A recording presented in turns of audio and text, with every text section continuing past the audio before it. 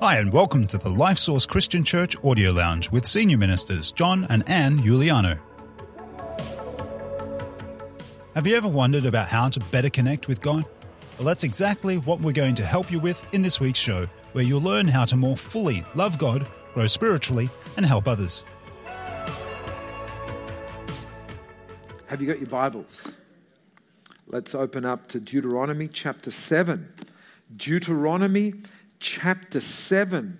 And we will continue our series on the Promised Land. Can I just say to you that this series is impacting me deeply. I can't remember the last time a series has impacted me so deeply. It's like God speaking to me. And what happens on Sundays is that you get the leftovers. I'm getting the main meal during the week and you're getting the leftovers on Sundays. And so it's just impacting me deeply. Let me share with you the premise of the Promised Land series. So starts with Genesis chapter 12. The whole Promised Land promise starts with God speaking to Abraham, saying, leave the place that you know to go to a place that you don't know to receive an inheritance that you don't have. And so he launched out in faith, and God promised him that he would see his legacy in the generations to come, and that God would give his people a land of promise. And so then what we see is Exodus, Leviticus, Numbers, Deuteronomy. The whole, almost from chapter 12 of Genesis to the end of Deuteronomy, the first 5 books of the Bible, all focused in on getting the children of Israel into the Promised Land. So you just cannot leave that out of the equation when it comes to us in the New Testament as New Testament Christians. What's the significance of the Promised Land to them? What's the significance to us? Well, here it is. I'm glad you asked that question, because God is the God of more than enough, not just enough. Too many people have got a revelation of the God of just enough when he's the God of more than enough. Paul says in Ephesians chapter 4, now unto him who is able to do exceedingly abundantly above all that we ask or think. So he's God saying, are you living on just the make-do level, or are you living in the promises of God?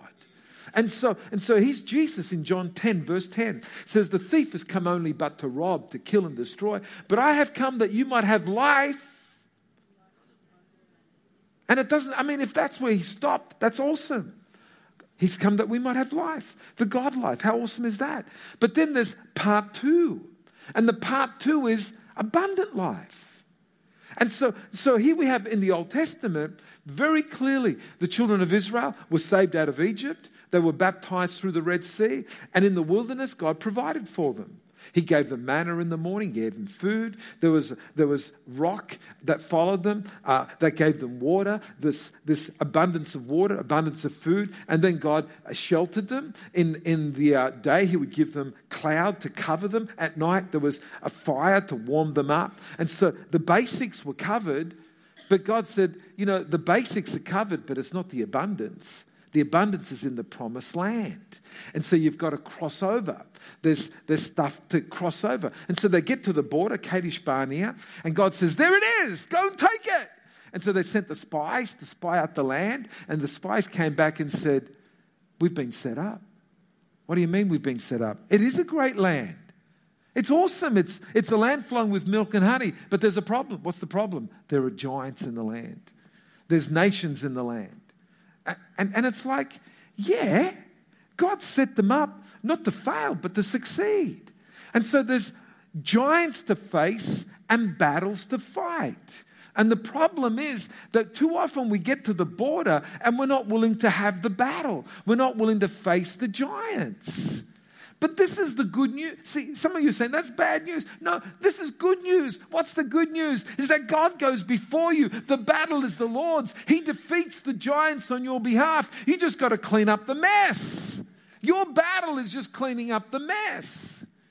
And so we come to Deuteronomy chapter 7 now, because that first generation wasn't willing to take the plunge. They weren't willing to take the challenge. Now we come to the second generation, and this is Moses speaking to the second generation in Deuteronomy chapter 7. And so the context of this is, those guys failed. What about you? Are you going to fail or are you going to succeed? And so he's Moses speaking to the second generation about how to have success in the promised land. Are you ready for it? Okay. When the Lord your God brings you into the land which you go to possess, and has cast out many nations before you. So, question is, who casts out the nations? The Lord. The battle is the Lord's.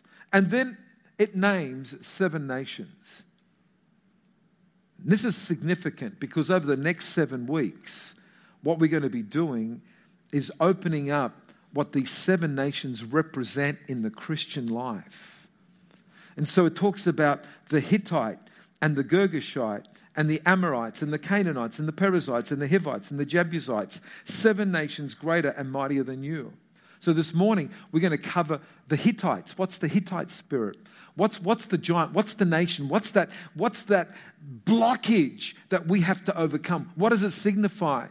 Because there's 7 things that the children of Israel had to face.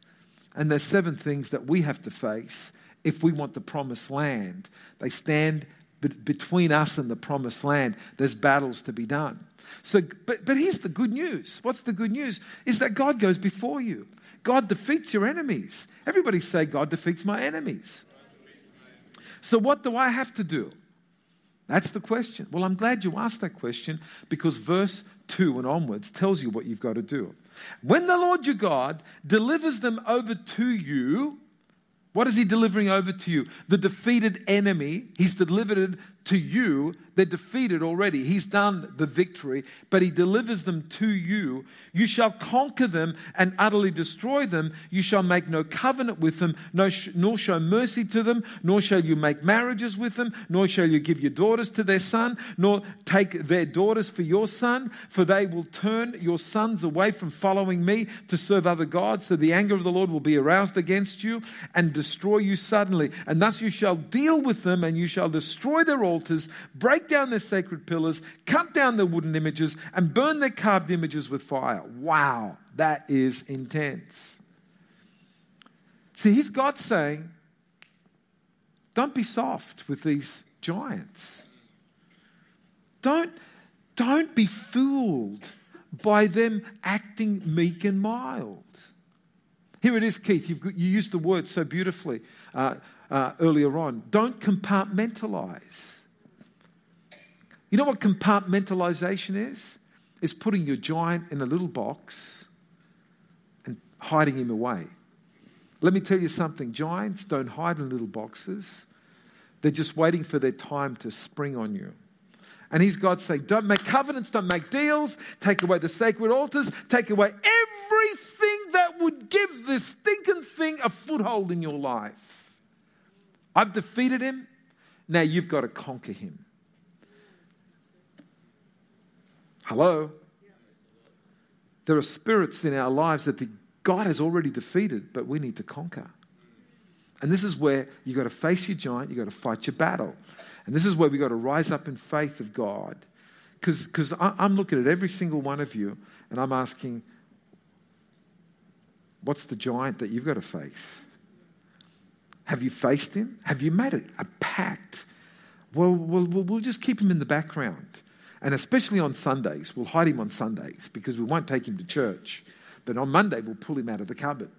You know, what's going on? You know, what's going on? Here's the word of the Lord. And then it doesn't finish there, because verse 6, and you know what happens is a lot of people, they skip all of that and they go straight to verse 6. But here's the context of it. If you do this first, there's a reason behind it. And verse 6 says, this is the reason. For you are a holy people to the Lord your God. Everybody say, I'm a holy person. The Lord your God has chosen you. Everybody say, God's chosen me.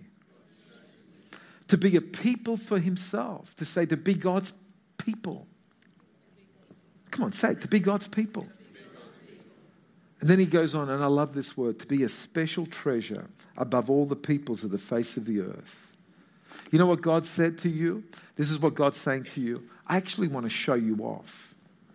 I want you to be something that I show the nations of the world. I want your life to be so blessed. I want your life to be so victorious that I actually want to pick you up and show the nations of the earth. This is how I treat people that obey me. This is what it looks like to serve the Lord your God. This is what it looks like to the people who are confronted with the giants that I've defeated, and they're saying, hey, let's kill this thing, not ever give it life, and kaboom, the blessings of God come upon you, and you become God's special treasure. I tell you, there's no glory in people being defeated and in misery and crying all the time. There's incredible glory when you see the blessing of God upon your life. So, let's move straight into this. Are you ready? Yeah. What's the Hittite? What's the Hittites? What are the Hittites? What do they represent? And as I said, over the next 7 weeks, we're going to be looking at these 7 giants and what they represent. So, the word Hittite comes from a root word meaning to cause terror. And so that root word, when you extrapolate, when you open it up, it literally means to cause to fall down prostrate. So such is the terror that it causes you to fall prostrate so you can't move forward. And so here's the get the mental picture. This giant stands before you and creates such terror in your heart that your journey is impeded. You move it away. All of a sudden, this giant comes before you and you just cannot move forward. It creates such terror in your heart that you fall either down prostrate or you back down. How many of you encountered a giant like that causes such terror in your life that you just can't move forward? And so what's that spirit? It's called the spirit of fear. Everybody say the spirit of fear. It's a giant that we have to confront. It's a giant that we... Now just let me pause for a second, because, you know, when it comes to doing hermeneutics and Bible exposition, it's important that if we find a seed thought in the Old Testament, it's got to be extrapolated in the New Testament. It's got to be clear in the New Testament. So here's the seed thought. The Hittite is the spirit of fear. Then we go to the New Testament and open up what the spirit of fear is. So let me give you 4 things that this is, okay? 4 things that this is. Number 1, it's a spirit. So fear is a spirit. You say, where do you get that from? Well, Paul writes to Timothy in 2 Timothy chapter 1 verse 7, and he says, for God has not given us a spirit of fear. So spirits dwell in the spirit realm and they want to influence us. Now, some of you are sitting there and saying, oh, you're getting too super spooky for me. Guys, you are a spiritual being. Don't just see yourself as a physical being, because when your spirit leaves your body, you're dead. That's it. That's what it is. You see a person lying there and they look the same as they were 2 minutes ago, but because their spirit has left their body, they're dead. They stop breathing, their heart stops beating, they're dead. Their spirit has left their body. You are a spirit being that's having a physical experience. That's why you can never, ever judge God just through the physical realm. God is spirit. The Holy Spirit is spirit. Fear is a spirit. There's this incredible realm called a spiritual realm. Yeah, I just get so annoyed with people that can't understand that there's a spiritual realm. And this is where the West has been indoctrinated and has absorbed science as its God, because as soon as you absorb science as its God, this is your new religion. If you cannot prove it exists in the physical realm, it doesn't exist. That's the religion of science. But that's only physical. So I'm with you. If it's physical and you can't prove that it exists, well, I won't believe it either. But is there a spiritual realm? Well, let me tell you, if we're going to vote in the world, the scientists are in a very small minority because the majority of the world believes in a spiritual realm. You talk to any anthropologist that has studied races in the world, and this is what every single anthropologist, which is a science incidentally, will tell you, that every single race in the world believes in a spiritual realm. There is not one race in the world that does not believe in a spirit realm. That's anthropology right there.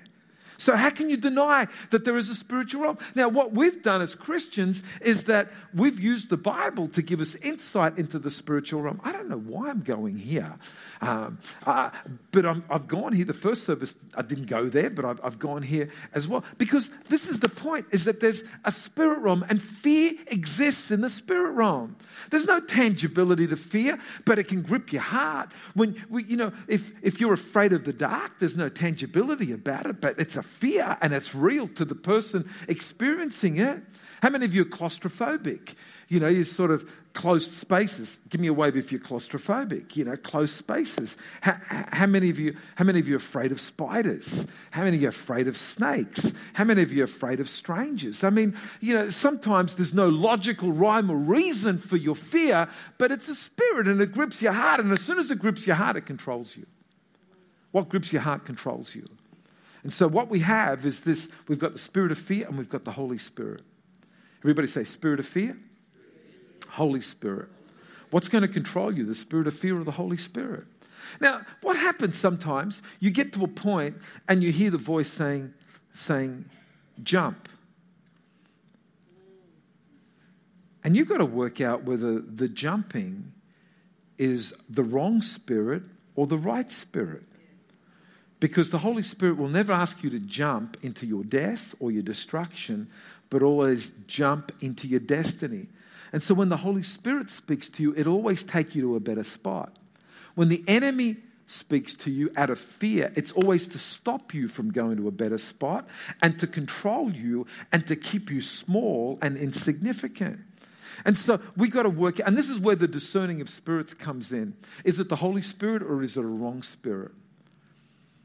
And so if you can't discern it, then this is where community is so beautiful, because you can speak to other people and saying, look, I'm facing a challenge. I don't know whether it's the Spirit of God or the spirit of the enemy. Will you pray with me and help me discern? Because I can either go one way or another, but I don't want to jump ahead of God. I don't want to go ahead of God. And that's so important that we work that out. Amen? Can anybody say amen to that? Okay. If you discover that it is a wrong spirit, a spirit of fear, I'm going to give you the secret of defeating the spirit of fear. You ready for this? Here's the secret. Whether it be the devil or whether it be any spirit, any force of darkness, Revelation chapter 12, verse 11 gives us the 3 keys to defeat the enemy or any spiritual thing. Here it is. Are you ready? Let's read it together. Revelation chapter 12, verse 3. And it says, and they defeated him. They defeated the devil. They defeated the enemy. They defeated any dark, evil spirit through the blood of the Lamb, the word of their testimony, and not loving their life to the death. The blood, everybody say the blood of the Lamb. Do you know what that is code for? It's code for the blood of Jesus Christ. He's the Lamb of God that takes away the sin of the world. The blood of Jesus Christ, I tell you, the world hates us speaking about that. If there's a spirit of Antichrist, it dwells in the world right now. And the spirit of Antichrist is anti-Christ, anti the things of God, anti the things of the Spirit. And so here's the church saying, we defeat the enemy through the blood of Jesus. And here's the spirit of Antichrist. Oh, don't use that. Oh, whoa. What are you doing? Huh? How dare you use that word? Well, Christianity is not a blood sacrifice religion. You got to be a bit more modernized now. Stop using the blood of Jesus. The blood of Jesus, the blood of Jesus, the blood of Jesus. I'll say it again. The blood of Jesus, the blood of Jesus, the blood of Jesus. Matter of fact, what the enemy's done is that it's actually taken the blood of Jesus and made it a swear word. Who's ever heard of the word bloody? So we've got something sacred and we make it a swear word. What's going on? That's the spirit of the Antichrist. And we're being oh man, I tell you, I feel the anointing of God, the prophetic anointing of God all over me. Because there is a spirit of Antichrist that's at work in the world right now. Some of you are looking for a person rather than a spirit. The spirit was at work 2,000 years ago. The Apostle John said the spirit of the Antichrist is at work right now in the world. And it's at work in your homes. It's at work in the media. It's at work every 24/7 day. It's at work everywhere. And everything that opposes the Word of God, everything that opposes what's written in this book is the spirit of the Antichrist. And we've got political correctness, we've got media, we've got exposure to stuff. That's the spirit of the Antichrist, and it is polluting our young people to think a particular way rather than a godly way. And I tell you, it's got to be exposed through a discerning of spirits and say, that is not of God, but this is of God. And we've got to be people of God that defeat the enemy through the blood of the Lamb. Second way you defeat the enemy is through the word of your testimony. The word of your testimony. What's interesting is that word testimony is a Greek word called martyria. And martyria means the testimony that you would give in a court of law. So if you go to a court of law, you do not have a testimony unless you've seen or experienced something. In a court of law, what's been handed to you secondhand is not a testimony. In a court of law, the only thing that will stand as a witness, as a testimony, is what you have seen, what you have experienced. So what's all this about? You defeat the enemy by what you experience. You defeat the enemy by talking about what God has done for you. When you're facing that giant of fear that says, you're going to fail, you're not going to succeed in this, then you begin to say, you know what? Because let me tell you, this is exactly what I was confronted with when I'm trying to get the faith to build something that's going to cost $3 or $4 million. John, you're 60 years of age in March. You've done an amazing thing over the last 38 years. You've seen people saved, sent out 50 missionaries, helped plant 10,000 churches. Just settle down, relax. See your retirement out. It's okay. You've got a great church. There are 1,000 people in your church. You're doing really well. Doing really well? That's just the foundation of the future. Is what God says. God says, John, I've taken 38 years to put something in you. Okay?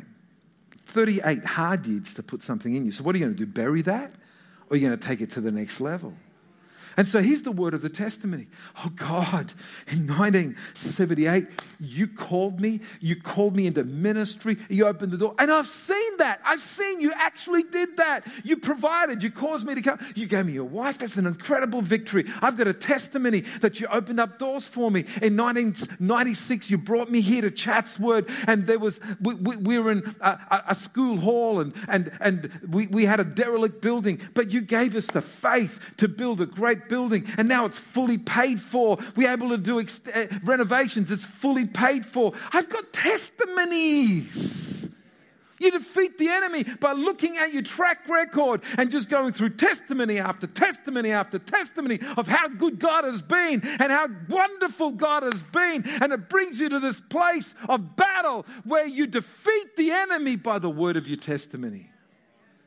And the enemy backs down and says, whoa, oh, you can feel him shivering every time you tell a testimony. Because every time you tell a testimony, you're actually telling the story of your victory and his defeat. Your victory and his defeat. Can anybody say amen to that? Come on, let's do a little bit more testifying. And then number 3, you want to defeat the enemy? The blood of the Lamb, word of your testimony, and not loving your life to the death. What's all this about? This is all about how the enemy can control us through fear of death. It's such a big fear for people, fear of death, or fear of failure, or any fear. And so it controls us. And so we've got to overcome this fear of death. It's a huge fear. And let me tell you, over the years, you find the story of the martyrs that has certainly overcome the fear of death. I mean, it was just awesome. A few years ago with ISIS and those Egyptian martyrs on the beach. How many of you remember that? They were willing to die rather than renounce their faith. And one of the guys wasn't even a Christian. Can you believe that? Do you know the story that one of the guys that was martyred wasn't even a Christian? He's surrounded by these Christians, and these guys are saying, if you don't renounce the faith, we're going to kill you. And he's looking at these Christians and their faith and saying to himself, I want what they've got. Because what they've got is no fear of death. I want that. And so he became a Christian just before they killed him. And so they did kill a Christian, but he became a Christian because he saw the faith of Christians around him. I mean, that is just an incredible story. Do the research on that. It's very, very, very... Matter of fact, James McPherson is the one who told me that story. So he's done the research on it. Not loving life to the death. You overcome the fear of death. So, oh man... Okay, let me fly through the next few minutes. So what's the Hittite giant look like? Number one, it's a spirit. You have to overcome the spirit. And you overcome that spirit through the blood of the Lamb, the word of your testimony, and not loving life to the death. Number two, fear is false evidence appearing real. The acronym of fear is false evidence appearing real. Fear, F-E-A-R, false evidence appearing real. And what the enemy does, he creates a mirage for you. And the mirage seems so real, but it's fake. And if you believe the mirage, he's controlling you. You just got to cast it down. Every thought. We wrestle not against flesh and blood. Come on, there's a battle, but it's not against people. It's against principalities. It's against powers. It's against high things. Paul again says, the weapons of our warfare are not carnal, but they are mighty for the pulling down of strongholds of the mind. The enemy's power over you is the power of creating images in your mind in which you believe them to have power and strength. But the truth of the matter is the enemy's been defeated. Everybody say the enemy's been defeated. It's false evidence appearing real. Third thing about the Hittite spirit is that it's not just a spirit, but it's also a giant. A spirit is this thing, that sort of ethereal thing, but a giant is like a blockage. And it stands in front of you, blocking you. It stands in front of you, being incredibly big. But I just love what someone said about David and Goliath. Said, he's David facing this huge giant, and everybody's looking at their giant and saying he's too big to hit. And that was their attitude to the giant. It's too big to hit. And what was David's attitude to the giant? Too big to miss. He's a bigger target, man. I tell you, if he was little, I might miss him, but he's so big I can't miss him. I mean, it's about attitude. It's about what do you see? What do you see? These giants, in actual fact, empower you. And by David defeating Goliath, he was empowered to become a mighty warrior in the land. What are you doing with your giants? Are you backing down, or are you saying, giant? Guess who's on my side? I got God on my side. And number 4, fear is a snare. The Bible says that the fear of man is a snare. And that word snare literally means a trap for catching animals. And so fear is like a trap, and it'll catch you. And here you are running in freedom. All of a sudden, you go into the snare of fear and you're stuck. You can't move into your destiny. You can't move into your joy. Fear just paralyzes you. It keeps you contained. The enemy wants to keep you contained because he's afraid of you. I tell you something. If you realize how afraid the enemy is of you, you would do a bit more damage to his kingdom. I think every now and then you need to get up out of bed and just tap the floor in the morning and just say, "Hey, devil, here I come." Some of you think that's extreme. You got to turn this thing around, folks. Huh? He's been defeated. We're victorious. We've got to turn this thing around. He wants to create a snare for us. Get free of the snare and move forward. I've got to finish. How to overcome fear. Just 2 points on how to overcome fear. I've told you 3 ways to overcome any spiritual force. Now let me tell you how to overcome fear. Just 2 points. Number 1, Bible says in John chapter 8, verse 32, you shall know the truth, and the truth shall set you free. Just been talking about fear as a snare. You want to be free? You shall know the truth, and the truth shall make you free. Let me just say here that there's a difference between knowing and knowing. You say, what? Okay, so the word that's used here is not just knowing. It's a Greek word, ginosko. And ginosko is more than knowing. It's having revelation. It's getting to a point where the knowledge is creating transformation. Let me ask you a question. Let me show you the difference, okay? How many of you know that drinking fizzy drinks is bad for you? Give me a wave if you know that. Okay, put your hands down.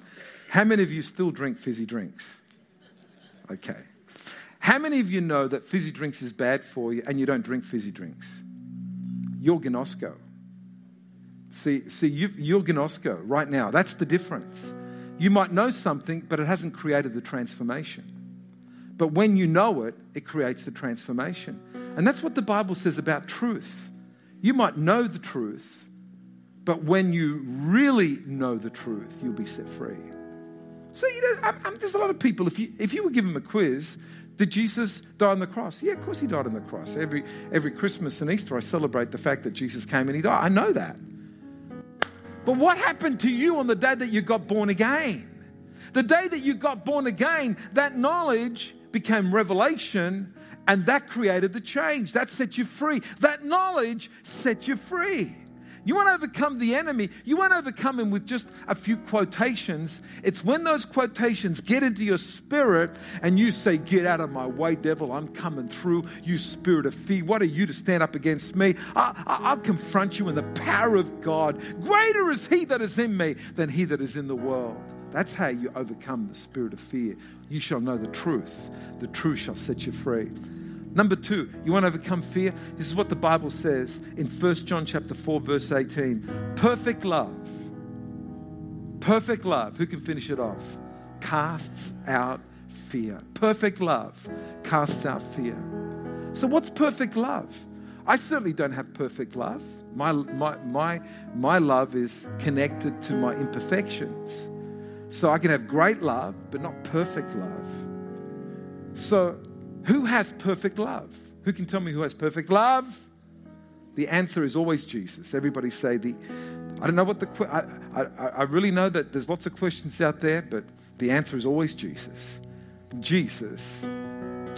Perfect love casts out fear. So here it is. Are you listening to the words of fear or the words of Jesus? The words of God? Are you surrounding yourself by the intimidation of the enemy, or are you surrounding yourself with the presence of God? What an incredible thing it is if you're confronting a giant of fear right now. Surround yourself with the presence of God. And in the presence of God, God will tell you what to do. God will tell you the next step. God will give you direction. God will just make it really clear. Fear will make everything muddy, but God's presence will make everything clear. And what a wonderful thing it is to be surrounded by fear, by love. And I love what David says in Psalm 23, verse 4. Yeah, even though I walk in the valley of the shadow of death, I will fear no evil. Why? Because you are with me. Your presence is with me. With God's presence in your life. So let me ask you a question. How much time are you spending calling upon the presence of God to come into your life, into your family, into your home? The presence of God. The presence of God. The presence of God is so beautiful. Are you making time for the presence of God? Are you making time to gender the atmosphere of God's presence? It's wonderful that you come to church, because one of our goals here is to create an atmosphere of God's presence. But what we want you to do is to take that home with you and create that atmosphere.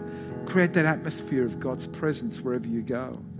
What do you need to do? Yeah, praise, worship, music, whatever it takes. Just get the atmosphere of God. Get the atmosphere of God. There's the atmosphere of the world that's destroying your home. Can I tell you that there's the media with the spirit of the Antichrist that wants to invade your home with false philosophies, false belief systems, and it just puts agitation there. You know, there's bang, bang, wham, wham, this, that, yelling, screaming, pornography, violence, and it's all spirit of the Antichrist. And what, you're letting it into your home? You're letting it into your life?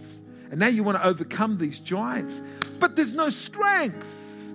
Invite the presence of God. Perfect love casts out fear. Come on. Can I just say to you, as your pastor, I love you. How many of you love me? 3 of you love me. That's awesome. I feel so encouraged. I want to build you up. Wanting you to leave today with a word from God.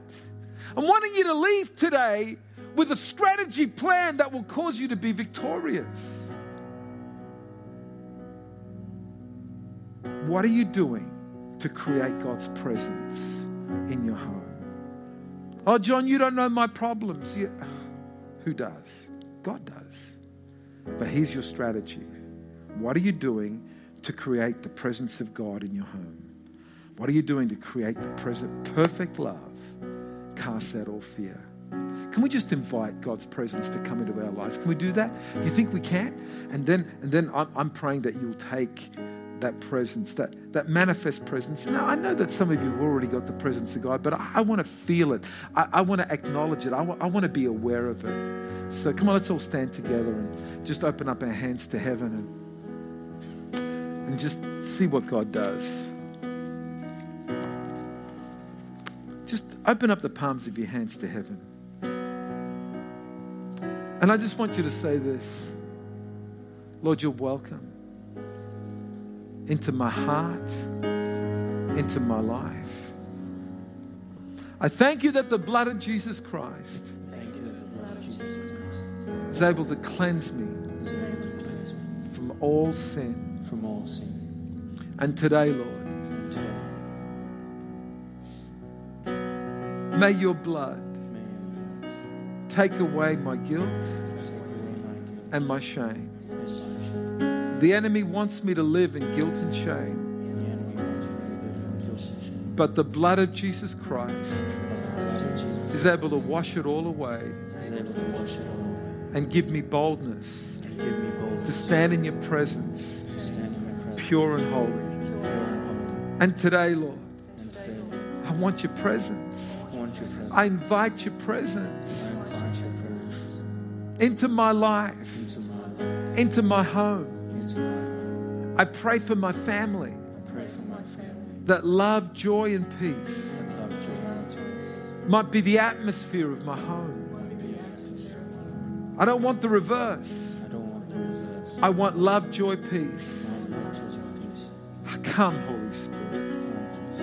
And now, Lord, I just pray for every single person that prayed that prayer, Lord. I just pray that right now there will be showers of heaven falling upon them. Lord, I just know that there are people this week that have battled. I just know, Lord, that there are people that have come here today saying, is life worth it all? Is life worth it all? Matter of fact, I hear somebody saying that this last week.